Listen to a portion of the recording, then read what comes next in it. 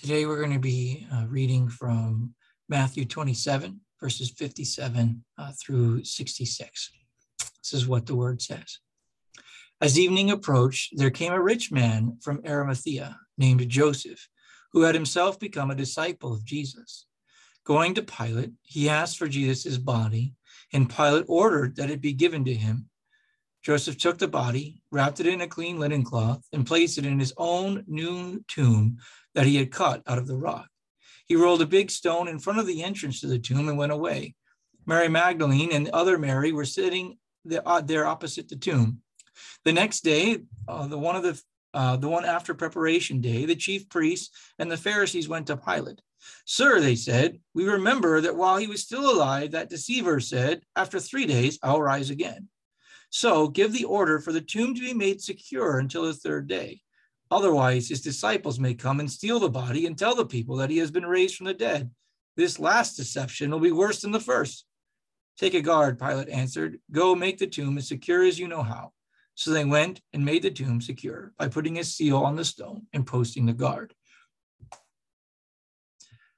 What stuck out to me as I was reading this again this time was just even on this man, Joseph of Arimathea,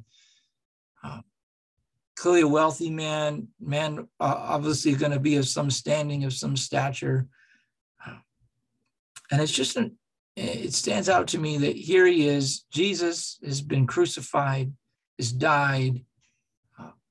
From the disciples' perspectives, we know based on how they responded to his death, it looked like all was lost. It looked like all was over, and this was not a great time then to be identifying with Jesus, to acknowledge him publicly in any way. As they had to be wondering to some extent, like, would we be next? It wasn't necessarily safe. Here's Jesus just been crucified, and he's just died, and yet this man, Joseph of Arimathea, decides to come down and demand from Pilate, I want Jesus's body. And he takes his body and he takes care and puts him in a clean cloth, and he takes him to his own new tomb, and he puts him in there, trying to show respect for Jesus's body. And all of this is really an act of him publicly declaring his sort of allegiance to Jesus, his identification with who Jesus was. And so it's a touching move, really, in the sense that here it is. Who knows if everybody knew whether he was following Jesus or not before this day, but at this point, when it would have been easy just to walk the other way and just pretend maybe you weren't part of his following, he makes a public, bold statement that says, I'm with Jesus. By taking him, people saw him take him, and even if they hadn't saw him take him, they clearly knew where the tomb was because they ordered for it to be sealed, and it was done so. And so they knew, oh man, this isn't Joseph's tomb. He took Jesus and put him here. So he's clearly one of his followers. And in a moment which would seem like it would not make any logical sense to identify with him, he does. What I'm wondering is, are we a people who identify with Jesus even at moments where it seems uncomfortable or maybe even illogical to do so? We need to be wise and trusting and listening to the Holy Spirit. But I wonder if God might be able to do things through us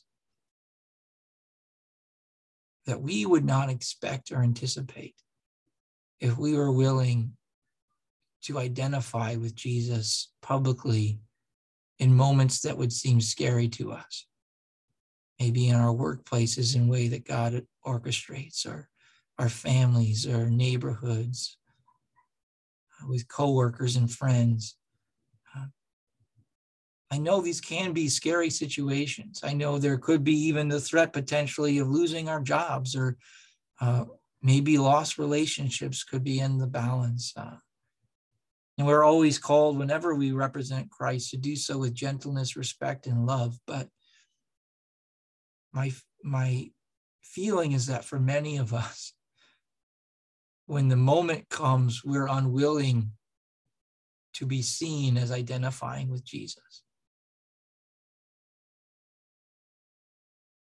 I think that's something we need to process and pray through. God has done so much for us. He does ask for us to give us our lives, to serve him, to love him, to be a part of his family. But we don't just do it when it's convenient. We are now his. We belong to him. May I encourage us today to think through our lives and think through the moments that we need to identify with Jesus. Those moments where the Holy Spirit is clearly prompting us to allow our allegiance to Christ be known with love and respect and gentleness, but to be known as a Jesus follower, because it's who we are, not just at church or just in moments that make sense, but it's who we are all the time. May we maybe take some, just an example here from Joseph and say, I want to be known as a Christ follower. I don't really care who knows this, because this is how much my Lord means to me. So can I just encourage you to evaluate your life today and see where maybe the Holy Spirit is prompting you or convicting you or encouraging you to make a public identification with Christ so that others will know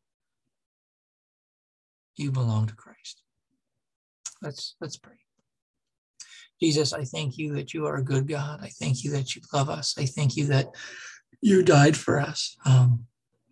God, I'm just sorry that so often, in so many ways, I do not